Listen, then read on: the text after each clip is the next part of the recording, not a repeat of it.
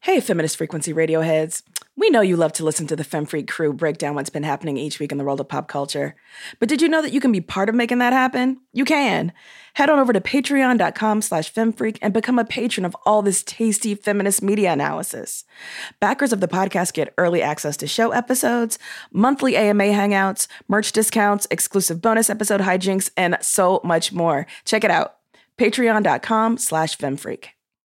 Hey, Feminist Frequency Radio heads. We just recorded a live episode at Geek Girl Con last week, and unfortunately, we lost the first 5 minutes of the episode, which, had some good stuff in it. So we're going to Frankenstein this episode together for you to at least recreate what we had been trying to do.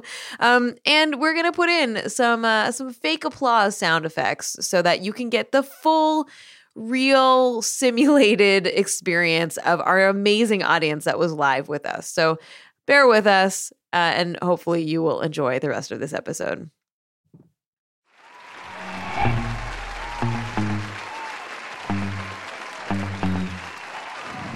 Welcome to Feminist Frequency Radio. This is the show that asks you to be critical of the media you love. Today, we are coming to you live from Geek Girl Con in downtown Seattle, the annual showcase of inclusive nerd love. I'm Anita Sarkeesian, and I'm joined today by Ebony Adams, whose greatest loves are Scandinavian crime dramas, British crime dramas, and occasionally American remakes of British crime dramas. And Carolyn Pettit, who will fight you over which art house film is actually the most romantic. It's the end of a decade, a topsy-turvy, God, when will it all be over? What else could possibly go wrong? End of a decade. Our media landscape has undergone profound transformations over the past 10 years. Social media has been instrumental in the amplification of the voices that are demanding better and more inclusive stories. We've gone from old school broadcast television to an endless roster of subscription-based streaming services, seemingly overnight, and all of it is more than anyone can reasonably afford. All of this, as well as many other factors that we don't have time for today, brings us to the end of a decade whose media, I would argue, in some ways looks quite different than it did when it started. So today, we're going to play a little roundup game where we ask each other to pick our faves and our most hated of the last 10 years. Here we go. We're going to get started with Best Love Story.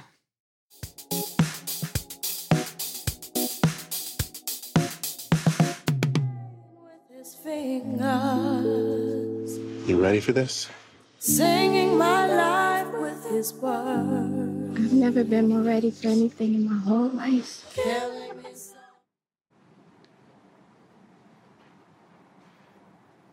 You're the only man that's ever touched me.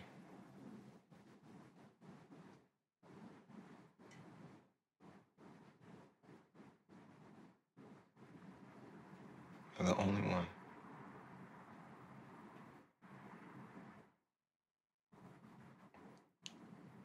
I haven't really touched anyone since. Lonnie brought her hair dye over today. She said, I need to fix these roots. Think you could help? Dyeing hair is weirdly intimate. I don't know if I've touched someone else's scalp before. It's pretty intimate, right? It felt intimate. We looked in the mirror together after, and I expected her to say something about how it looked crappy or good or whatever. But that's when she said, "You're so beautiful." And she was looking at me. Right in that moment, I wanted to say something, but I waited. And the moment was gone. Let's start with Ebony, who picked If Beale Street Could Talk. I chose If Beale Street Could Talk as my best love story of the decade because I love the way that Barry Jenkins, as a director, and the wonderful people that he cast in this film give us a world in which love is the norm. And it is this expansive, immersive, inebriating gift. And it's familial love. It's love from a parent to a child. It's romantic love. It's erotic love. It's intra-community love. These are things that are located in the Black experience, which have the Black experience and Black identity and Black souls as the focus. And it is gratifying, and it is you feel warmed by the world that is created there.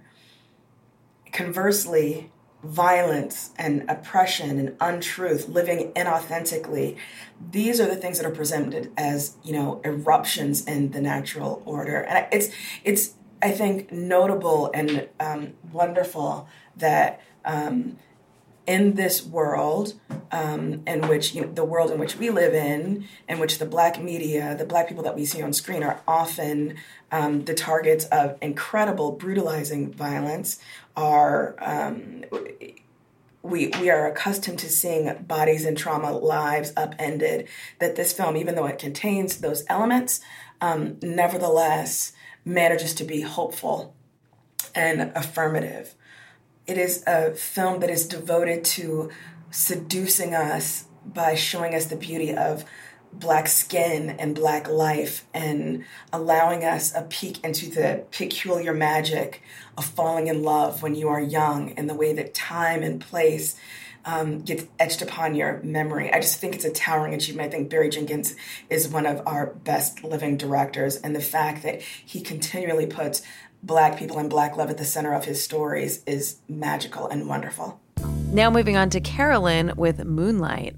In his review for RogerEbert.com, critic Brian Tallarico says of Chiron, Moonlight's main character, quote, "He is young, Black, gay, poor, and largely friendless. The kind of person who feels like he could literally vanish from being so unseen by the world." Moonlight is remarkable, of course, simply for focusing on the kind of person who society and media often completely ignore, the person who falls through the cracks. But it is, of course, so much more than that, too. A film that at once feels entirely grounded in reality, and yet remains shot through with a transcendent beauty that it finds in its shimmering Miami landscapes and in the remarkable faces of its stars. Perhaps it's reductive of me, in a sense, to call Moonlight the best love story of the decade, when it's really the story of a young man's life. And yet, I can think of no more powerful statement about the transformative power of love than the one Moonlight makes in its unforgettable third chapter, where Chiron, who has been invisible his entire life, finally knows what it is to be seen. Hey, Anita here again, breaking in real quick. So we are about to go into the live show, and we enter at the point in which I comment how I should have picked a movie from Barry Jenkins as well for this category. And Ebony very funnily says, "What, are you going to pick La La Land?" And then here we go. Great if you picked La La Land. Oh, God. Wait, it should have won. What should have won Best Picture? It was robbed. La La Land was robbed. I was going to pick Beale Street, and that was totally my top one, but Ebony picked it and obviously won that one. So, because I'm the chief of the podcast. I mean, Mm-hmm. Did you want to say something about what you did pick, though? I do. Please, because let's have a conversation. So I picked Gone Home. Not because I actually think that it's the best love story that was told over the last decade, but because I think it was so profound in gaming in 2013. Mm-hmm. And I think when I'm thinking about the last 10 years of media, one, it's really hard to remember not just the last 2 years, but also like what are the moments in our media history that like popped and that started something new. And I think Gone Home really did that. So for those of you who aren't familiar, Gone Home is the story of it's told through diary, sort of audio logs, and it's a story of a young woman first realizing that her first love, and also her first love happens to be another woman, another young woman. And the Gone Home was so instrumental and important because, one, you didn't have touching lesbian love stories in video games, at least not like at this level. It was still indie, but it was very popular and very mainstream. And you didn't have those kinds of stories in games that didn't involve any combat. So this was profound for both the story and the fact that it was a game where you were encouraged to walk around and explore, uncover the story, look at things around the house, and just kind of take it in a way that is very dynamic and interesting. When commenting on Moonlight, obviously I talked about, being seen or being invisible. And my experience as a player with Gone Home was a sense of video games seeing me, in a way as a queer woman, in a way that I had never felt seen by video games before. And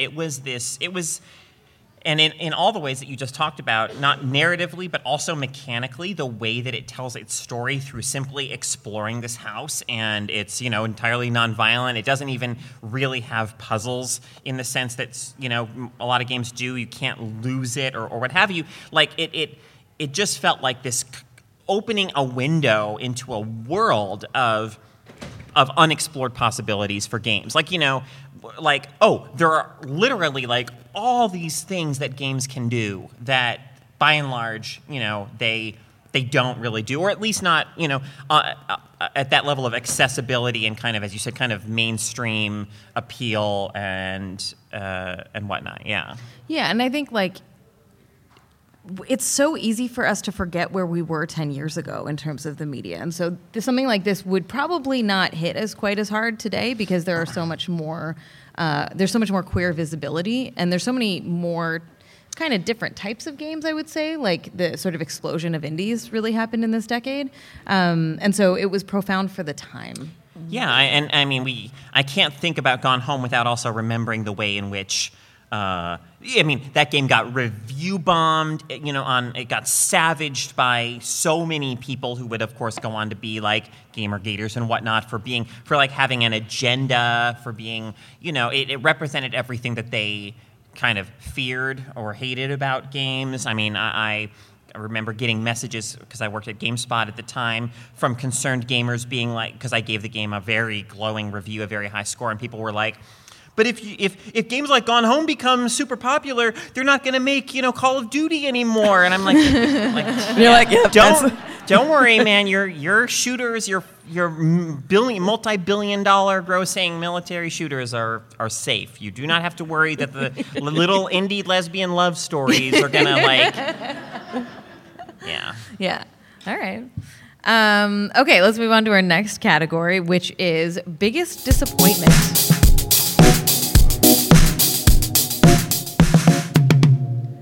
Female lieutenant. In whose army? You're not going to break character, huh? You've been emancipated, I take it? Excuse me? From enslavement. Okay. I'll play along here. I am a black female lieutenant for the Westchester County Police Department. Do you see this gun?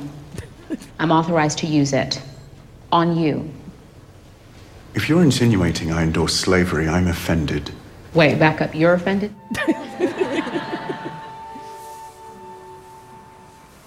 Birthmark. So what? Why would that scare me?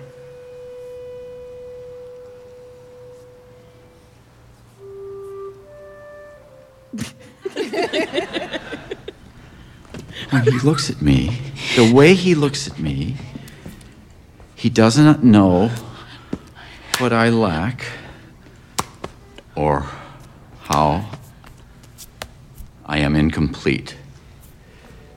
He sees me for what I am, as I am. All right. Who do you think picked Ready Player One? You're pointing at me. What? Yeah. Yeah, it was me. All right, Ready Player One. So why is it big? Because I don't think it's like the flat out absolute worst thing, right? The category is biggest disappointment, which is important. So the thing that makes it my biggest disappointment is Ready Player One should be one of my favorite things. I mean, it's a film in which the climactic moment hinges on the existence of the Easter egg in the Atari 2600 game Adventure. Like, I played Adventure. I loved Adventure, and I intimately understand what the magic of that Easter egg was like at the time. The truth is that in some ways, I'm kind of like Wade Watts, the protagonist of the film and of Ernest Cline's novel. I mean, I love Dungeons & Dragons and Lady Hawk and Excalibur and all the 80s pop culture stuff that Ready Player One elevates to the level of a religion. But the problem with Ready Player One is that it doesn't have any interest in looking past that stuff, in taking the magic of it and using it to create something new. It wants to gatekeep around factual minutia rather than open the gates and let more people in. It wants to go back, not forward. It's a story in which a white male hero demonstrates that he's really something special because he can look at the extremely attractive woman in front of him and not be put off by her birthmark. Like, wow. And so as much as I love all of the 80s stuff that I grew up with and that Ready Player One just absolutely, kind of celebrates, some ideas should stay in the past. So Carolyn often convinces us to watch films that we really don't want to watch, and this was the one that Ebony and I were like, nope. No. Like, it is just, I'm sorry, I don't care how valuable it would be for us to do, we're just not so. So I went, for that, I went and saw it all by myself so that, I think we still did an episode on it, right? But it was just me talking about, reporting back about my experience having watched the film. We tortured Caro, I felt kind of abandoned. 3 or 4 times with Ready Player One because we made you do, one woman reading a couple of times. I had fun with that. Though that was fun. But I loved how we kept bringing it back knowing that you hated it. Yeah. Because we're terrible people. Yeah. All right, Ebony, tell us about Sleepy Hollow. Okay, I want to make it clear, first of all, that the biggest disappointment is Sleepy Hollow past, halfway through season 2, right? Season 1 was my shit. It was so good. So the disappointment lies in the way the promise of this just fun show with this amazing chemistry at its heart slowly got the lifeblood sucked out of it and became what? Nothing. It became non-appointment television. It became something I couldn't wait to not watch. I'm a huge fan of shows in which main characters, particularly heterosexual pairings, two cis-het people, can be close, can have real intimacy, but have it not be a romantic relationship. I love when men and women are allowed to be deep, loving friends. It's one of the reasons why I love Elementary so much, right? And so we have, really, when I tell you the chemistry between Nicole Beharie and Tom Misen as Ichabod and Abby on the first season, throughout until they killed her, throughout Sleepy Hollow. Spoilers! I was just going to go watch this show. Screw that show. Listen, for reals. But I loved the way they loved each other as friends, as witnesses. It was, oh my God, it was so wonderful to see. And it is so radical to see 2 adults loving each other in that way. And so to have that dismissed as if any relationship between a man and a woman must ultimately have romance at its core, otherwise why have these 2 people together? And also, it seemed as if the showrunners became increasingly uncomfortable with the notion of a black woman at the core of, an adventure show, great sort of, science fiction, alternate universe where Ichabod Crane happened to know every founding father, every person who was remotely important to, the genesis of this country's, Western-style government. It was a show in which most of the cast were people of color, gradually became more white, gradually became, in fact, not even gradually, but very quickly became more invested in Ichabod and his wife, who no one gives a shit about your witch wife, we didn't care about her back in colonial days. We didn't care about her when she was brought to the future, whatever. I never watched the show and it sounds fucking batshit. So good. Listen, it absolutely was the best brand of banana soup.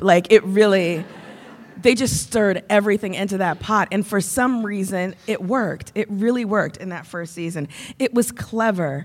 It was inventive. It was, smart in ways that you didn't expect it to be smart. And then it reminds me of what recently happened with Deadspin. So these new showrunners come in, they see something that is working, that is phenomenally popular, and they're like, okay, we know nothing about this show. We know nothing about the fans. Let's try and make some more money by putting some more white people in it, by sidelining the people of color, by, investing the viewers in some, Boogle House romance that no one gives a crap about.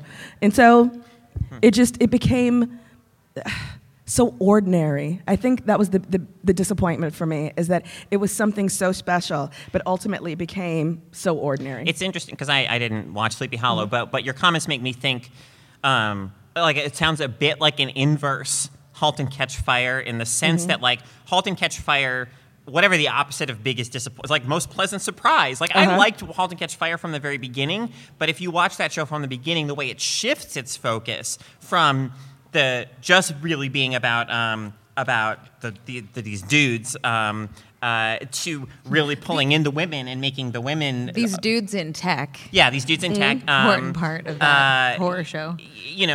It's like they understood as after the first season, like, oh, we have like Donna. This is like this super interesting character who currently is just relegated to being Gordon's wife. Basically, like let's like make her way more important. Like that was a case of showrunners kind of, I think, reevaluating and just figuring out where the strengths of the show actually were, and like and shifting the focus to hone in on that. Totally. And I fell more and more in love with that show every season. Yeah. It just, ugh.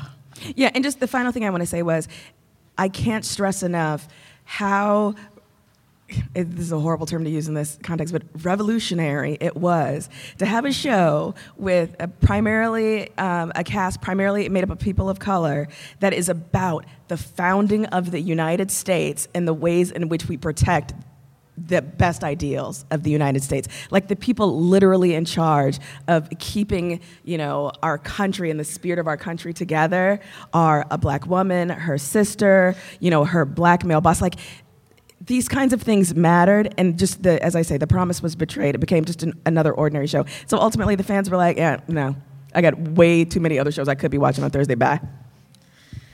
All right. All right, Ebony. Anita, tell us about your wrong opinion. Okay. I'm sorry. No, you're not. I am. I actually, when I was putting this video together and I pulled that clip out, I was like, I'm a fucking monster for putting that in this category. So, Shape of Water. So we were oscillating between like most hated and biggest disappointment, which are very different things, right? And I think that I would never put Shape of Water in most hate. I mean, we just watched Terminator, so like there's no way that Shape of Water is worse than that. I think that I was disappointed for a number of reasons, which I will go into, but partly because it won Best Picture. It was so critically revered, and just like people were gushing all over themselves, including Carolyn, about this movie. I liked it a lot more than you did. Yeah.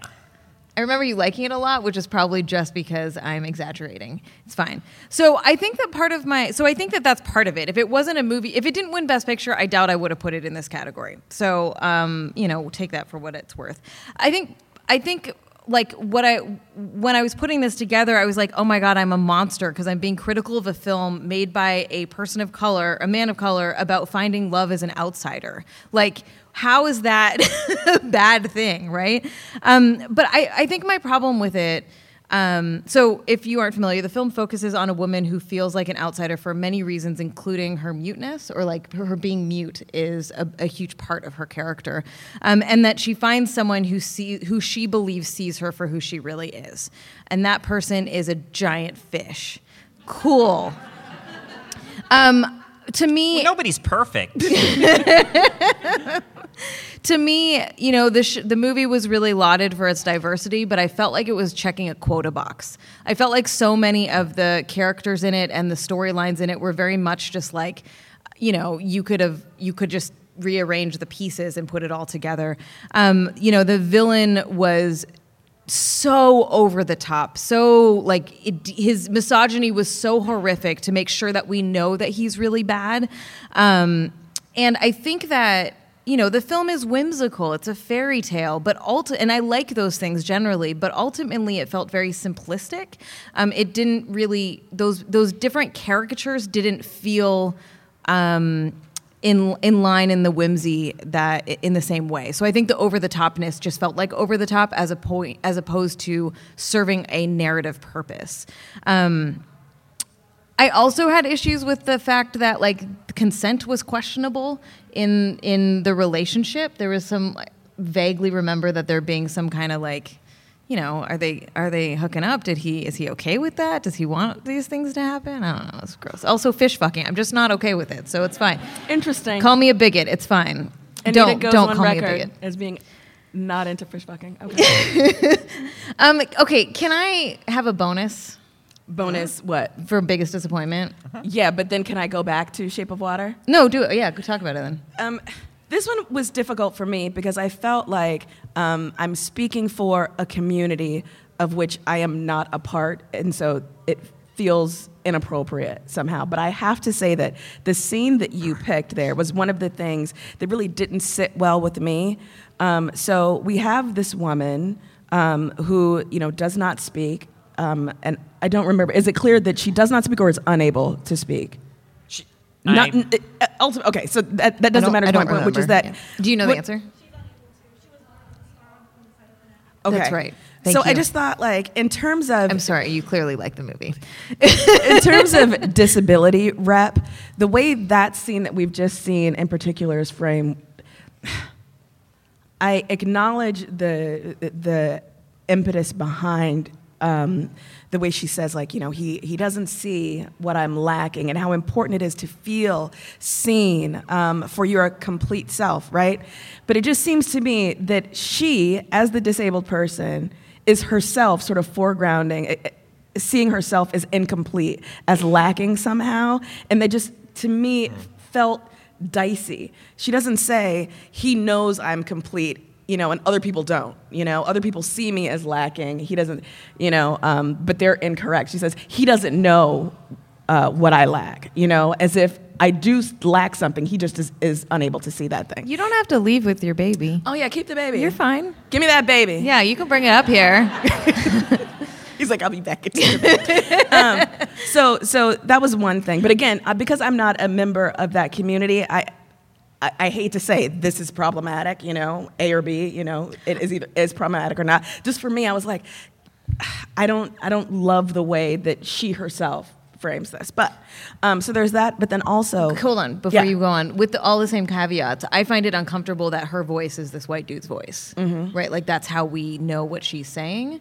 So minor, but, yeah, you know, and then related. The other thing is, I think Octavia... I need to be better about speaking to the mic.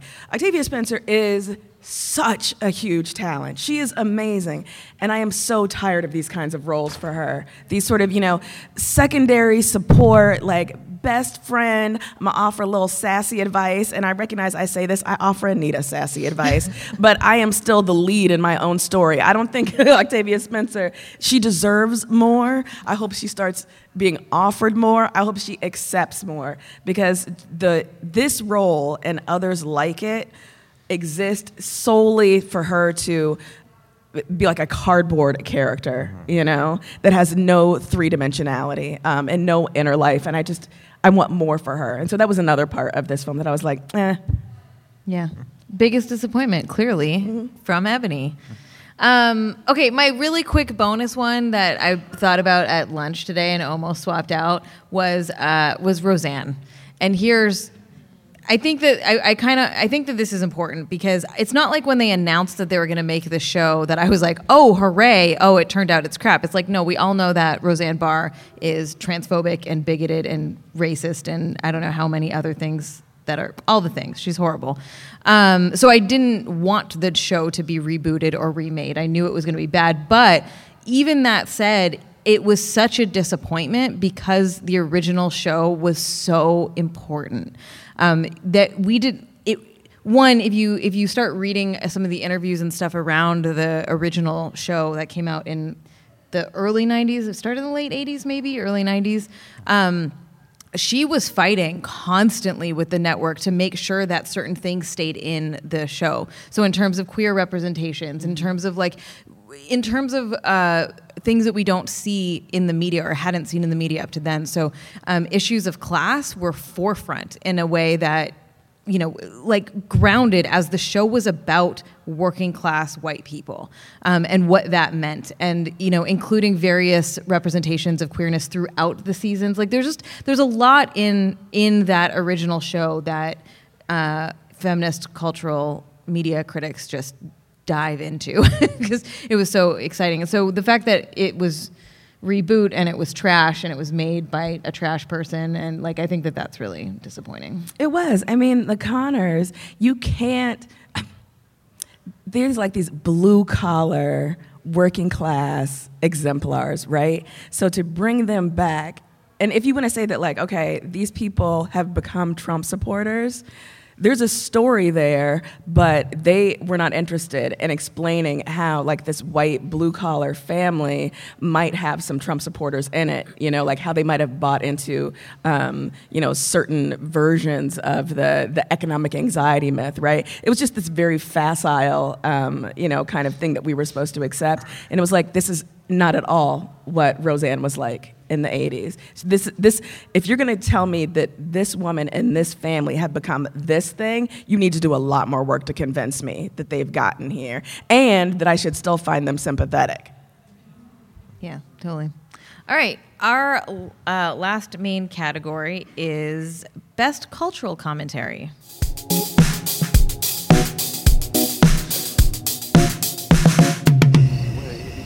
Half a mile away from Edgewood Lane. Huh? It's crazy. They got me out here in this creepy, confusing ass suburb. Yo, I'm serious though. I feel like a sore thumb out here.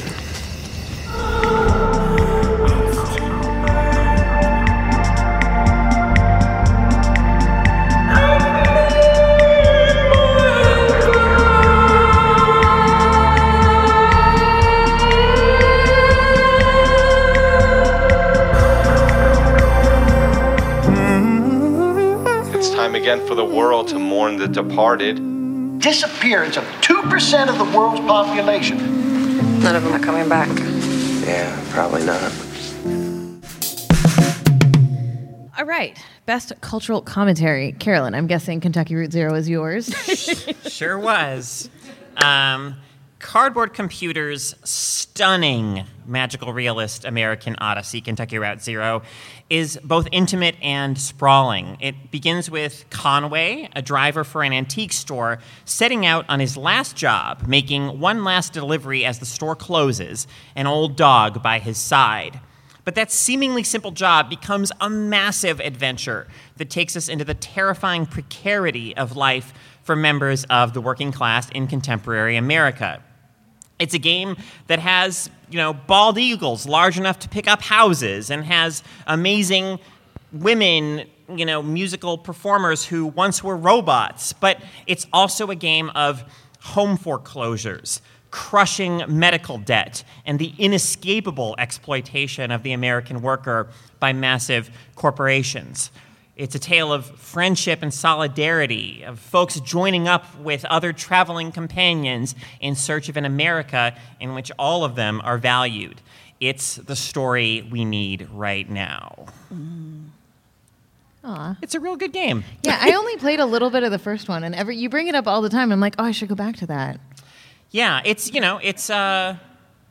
I would say that the first episode, it gets, like, if you play the first episode and you're kind of lukewarm on it, that it gets better. So, stick with it. Cool. And also, like, it's 5 acts. The 5th act still isn't out. So really? But I don't know if we're going to make it, in this decade or if it's going to cross over into the next decade a little bit. I mean, we're not. Well, I mean, like they could. Who knows? It's very mysterious. Keep hope alive, Carolyn. I am. Get out, Ebony. Yeah. Get out. I will. Suburb. Listen, if we had had a category that was like breakthrough performance of the past 10 years, Lakeith Stanfield would be right up there for me. Maybe neck and neck with Mahershala Ali, whatever. Thank you. But, okay, so y'all know that I have a love-hate relationship with horror, which is that I love it, and Anita hates to hear me bring it up all the time. Hey, yo! Okay. No, that is not true, but continue. But it is very rare for horror as a genre, particularly in the visual medium, to center the Black perspective. And so the way that Jordan Peele as director immediately clues the viewer in to the fact that this is a film that is going to be centered on Blackness and from a Black perspective was absolutely delicious to me as a viewer. The way that there are certain allusions, there are certain in-jokes, there are certain, just notes for a specific sort of viewer who rarely gets to feel as if this is made for us, or that we are going to understand this perhaps in a deeper way or in a much different way than another audience will, was really crucial to my enjoyment. I also think the way that the film really pays dividends if you constantly ask yourself where the source of the horror is. So yes, absolutely, you could read this film on a surface level about, a guy who gets, kidnapped by a wild family and whatever, right? But obviously the sort of cultural implications and racial implications are the ones that are at the forefront. So we recognize that. But what I love about this scene at the beginning, and a scene that mirrors it at the end when we see TSA Rod come to the rescue, is the way that Get Out. Love that scene. The way that Get Out forces you to understand that to exist in a Black body, particularly a Black male body, is yourself to be the source of the fear. That we see Lakeith Stanfield walking down the street of this suburb. He does not know where he is. There are those confusingly named, streets, and he is immediately marked as an outsider. The environment itself, is pushing in on him, suggesting that he needs to be, pushed out, right? And he says, "I stand out like a sore thumb here." And the fear is that if someone comes upon me and recognizes me as an outsider, I'm going to be in danger because they are going to assume that I am a danger. In the same way that at the end of the film, when, thank God, TSA Rod shows up, when we first see those lights, what do you think? You think he's going to die. He's going to be shot in the way that so many other young Black men are killed by the state.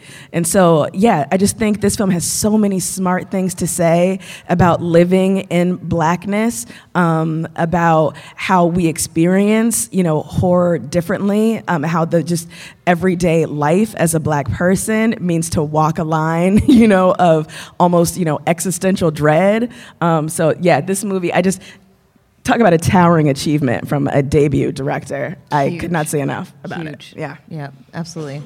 I picked The Leftovers for best cultural commentary, and it partly as an excuse to talk about The Leftovers, not necessarily because it's the best of that, but I'm going to make an argument for this. So Emily Todd Vander Werf for Vox said, "The Leftovers is an open door to a lot of stuff we don't like to talk about." And so I think, when I think about cultural commentary, I think about high-level issues of oppression, structural injustice, and that sort of thing. I think what The Leftovers does is it brings it back to be a little more intimate and a little more personal. It is a show... 2% of the population disappeared instantly. So millions of people disappeared instantly. Obviously, has this religious overtone of the rapture. And nobody knows what happened. They're just gone. And so the show is deeply, deeply entrenched in grief and in loss. And all 3 seasons of it are a world, an entire world, an entire planet of people dealing with mass trauma. And I think that commentary is so fascinating because we definitely get media that talks about grief and loss, but the magnitude and the laser focus on that, I think, really resonated with me, maybe also because of where I was in my life at the time, but also because it was just so, it felt different. And it felt very raw. These are people who are trying to piece their lives and their hearts back together after something that you couldn't even possibly fathom surviving, right? There's obviously these religious overtones and undertones and the rapture and all that, but I think the show is much less about, like, does God exist, which is not, and I am not really interested in that conversation. It's more about, is there even a purpose to life? Which I feel like is that deep existential dread of, like, what are we doing? Why are we doing it? What is this? What does anything mean even? Why are we? Who are we? And I say all this and I'm like, well, God, it must sound like the most bleak show ever, but it's not. Like, it's not, it is and it's not at the same time. And I think that what we're seeing from all of these individuals who are surviving are that they're building their own narratives to create answer for what is unanswerable, to find control in what is out of control. And I find that as such a deep cultural commentary on humans and how we think and how we behave. And ultimately, I think the show is telling us that the value of our lives is building relationships and connections with one another, and what that means and how we engage. And that's what's really important in life. So when you were watching Avengers Endgame and they were doing this, were you just throwing Raisinets at the screen being like, the leftovers did it better, you suck, boo? It crossed my mind if I ate Raisinets.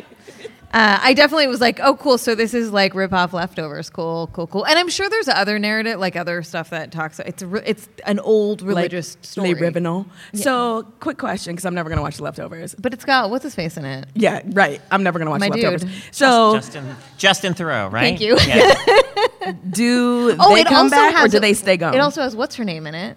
This tells me nothing. I don't know what this means. I honestly don't know who you're talking about. You have to give me more than that. Anyone? From The Watchmen. Regina King? Yes, oh. she's in it. Because Is they she were in like the same episodes as Justin Theroux? Can I skip his parts? Wow. I think the first season was so white that the second season they're like, cool, we need a black family in here. So, it How wasn't, many times it have I has said its that? problems. Yeah. Well, what was your question? But I said, do the people stay gone or do they come back? I'm not going to tell you Come that. on. I'm never going to watch it. Well, Whisper it in my ear. This is not just afterwards. a private conversation between me and you, Ebony. It isn't? Okay. I'm not answering that question. I'm going to look it up on Wikipedia. Yeah, you are. Yeah.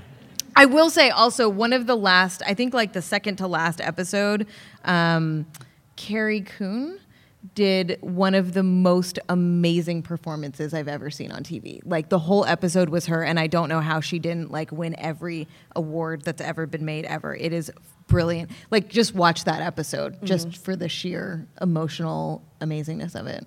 So, and Justin Theroux is either not in it or barely in it. So there you go. Thumbs up for the people listening at home in Radio Land, Podcast Land. All thumbs right. up for that. With the last few minutes that we have, do you want to just reflect on like the larger concept of a decade wrap up, where we started, where we're going? I mean, it feels. I can't. It's obviously it's so vast and staggering to think about where we are now versus where we were 10 years ago, because it feels like. Conversations around media have changed just so much, but because of social media. But it feels like everything is laid out. I guess what I would say is that it doesn't feel like we've won or that things are better, or they're somewhat better, but they're also worse. It just feels like everything is out on the table now. Like, oh, we had Gamergate. We have these conversations about representation are way more common, and everyone's engaged in them and having them. But that also means that people who are deeply, deeply opposed to that stuff are way more vocal, and that their attitudes and ideas are out there. And and it's not a different universe from all of that in which Trump is currently in the White House. It's just that. I guess it just feels like a lot of stuff that kind of passed under the surface or wasn't openly discussed and hashed out and everything maybe 10 years ago is now stuff that we are just constantly all engaged in talking about and arguing about and fighting against or fighting for. So obviously I was being facetious earlier when we were talking about the streaming services, but I really don't think we have a way to understand what this is doing to our media and what it will do, what things will look like 10 years from now, 20 years from now, given that, our whole notion of like what counts as a successful show or a successful movie, when you're not talking about people watching 3 channels, but you're talking about people who have the option of watching thousands of things at once. And if we're not watching them concurrently, what does it mean to have cultural conversations when we're not watching things piece by piece, week by week, but you can binge something in an afternoon, and you have to maybe stay off social media for 2 weeks because you can't get to the Game of Thrones finale, but everybody's going to be talking about it in one way, right? So I just think like, in addition, the way that we are watching things is changing. What we are choosing to allow is changing, and I'm loving it. I think that I don't know, I feel very hopeful, but I also feel like there's also the opportunity for, you know what, I'm going to leave it there. I'm going to leave it there with being hopeful, because I do think that there's a way in which digital media can be manipulated for nefarious ends or, bad actors. And I don't mean, acting, but I mean like, the Game Brigaders, for instance, right? And the people, like deep fakes, the exploitable exactly, potential with deep fakes. Yeah. So I am concerned about that kind of thing. But for the most part, yeah, I am extremely hopeful. Yeah. Give me your Disney Plus account, Ina. I hope you just get bombarded with passwords. Yeah, me too. I also hope that for myself. Yeah, I have so many thoughts. I don't know how to put them all together. Just give us one. I think, people are always like, I get asked a lot about like, how is it different? Like, is it better? Is the games industry better? Is the media better? Blah, blah, blah. You've been doing this for a decade. And, one of the things we're talking about is that there's so much more media, but it's also, the competition of media makers is not just what is coming out now. It's everything that's ever been made is also available to us. So, it's just this huge pile that we're sifting through, and it feels like we're moving forward. It feels like it because creators who previously were not given opportunities have been given opportunities, right? So people whose stories were never told before get to tell their stories, or their stories get to be told by white people, but whatever. Not whatever, but you know what I mean? Yeah, that's not the same It's thing. not a whatever. No, there's a visibility of both stories of people who were historically erased and of people who were historically erased getting to tell their stories. And I think that is really important, and that happened for a number of reasons that involved people doing work, doing activism, organizing. It was social media lending, kind of allowing or creating space for people to speak up and scream about the things that they're upset about, and forcing companies to then realize that there are all these other markets out there of people who want different kinds of things. I didn't mean to go on so long about that. My point being is that we now have more options. We have so many options that I think it's easy for us to forget that all that other crap is still being made. Right? Like when I turn on CBS All Access to watch Discovery, Star Trek Discovery, not another kind of Discovery. Mm-hmm. There's Blue Bloods, and there's that Navy SEALs show, which is exactly the kind of thing that we're talking about. Those are still being made. Right? They still exist. So I never know how to answer this question in a way that feels cohesive or helpful or useful, because I think we just have more media with the opportunity for more people to make it, which also includes all the old guards and all the oppressive stuff as well. We just don't have to engage with it like we did before. Yeah, because 10 years ago, there was a different version of Blue Bloods out there, but 10 years ago, we didn't have She-Ra. Yeah, or Insecure, or Queen Sugar, or Ava DuVernay, shout out to her. She should get some kind of end of decade whatever, because she's done so much work to bring up women. And I think this came up in your Star Trek panel earlier this morning of there is something about it's not just that you finally have a seat at the table, it's that you're trying to bring up everyone else who didn't have a seat at the table and fucking knock the table over, right? Let's make this a bigger space. So yeah. All right, let's do our stupid thing. Do you want to do it? Oh my gosh, sure. Okay, last thing, and then we're done. So I want everyone to think of what their favorite thing is this last decade. Okay? Media. Is that what you're talking about? Like media product? Thank okay. you.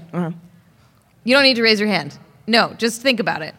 On the count of 3, I want you all to say what your favorite thing is at the same time. Okay? You got it? This is going to be amazing audio soup for our producer. It's so good. He's going All to be right. so excited. 1, 2, 3. Yes. I got nothing. I got Steven Universe. You heard what? I got Steven Universe. Oh, yeah, okay. Yeah, that was the only one I heard. How many people said Steven Universe?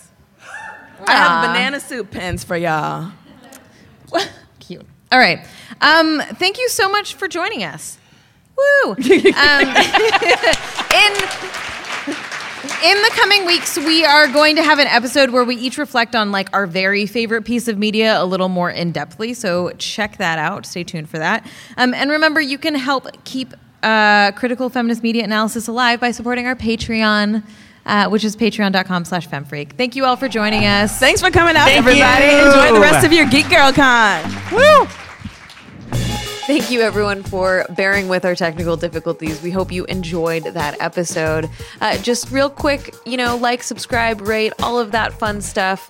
And our podcast is edited by Rob Pera. Technical support is by Sarah Morales. Art is by Jamie Varon. And the intro music is by Phil Circus. We'll see y'all next week.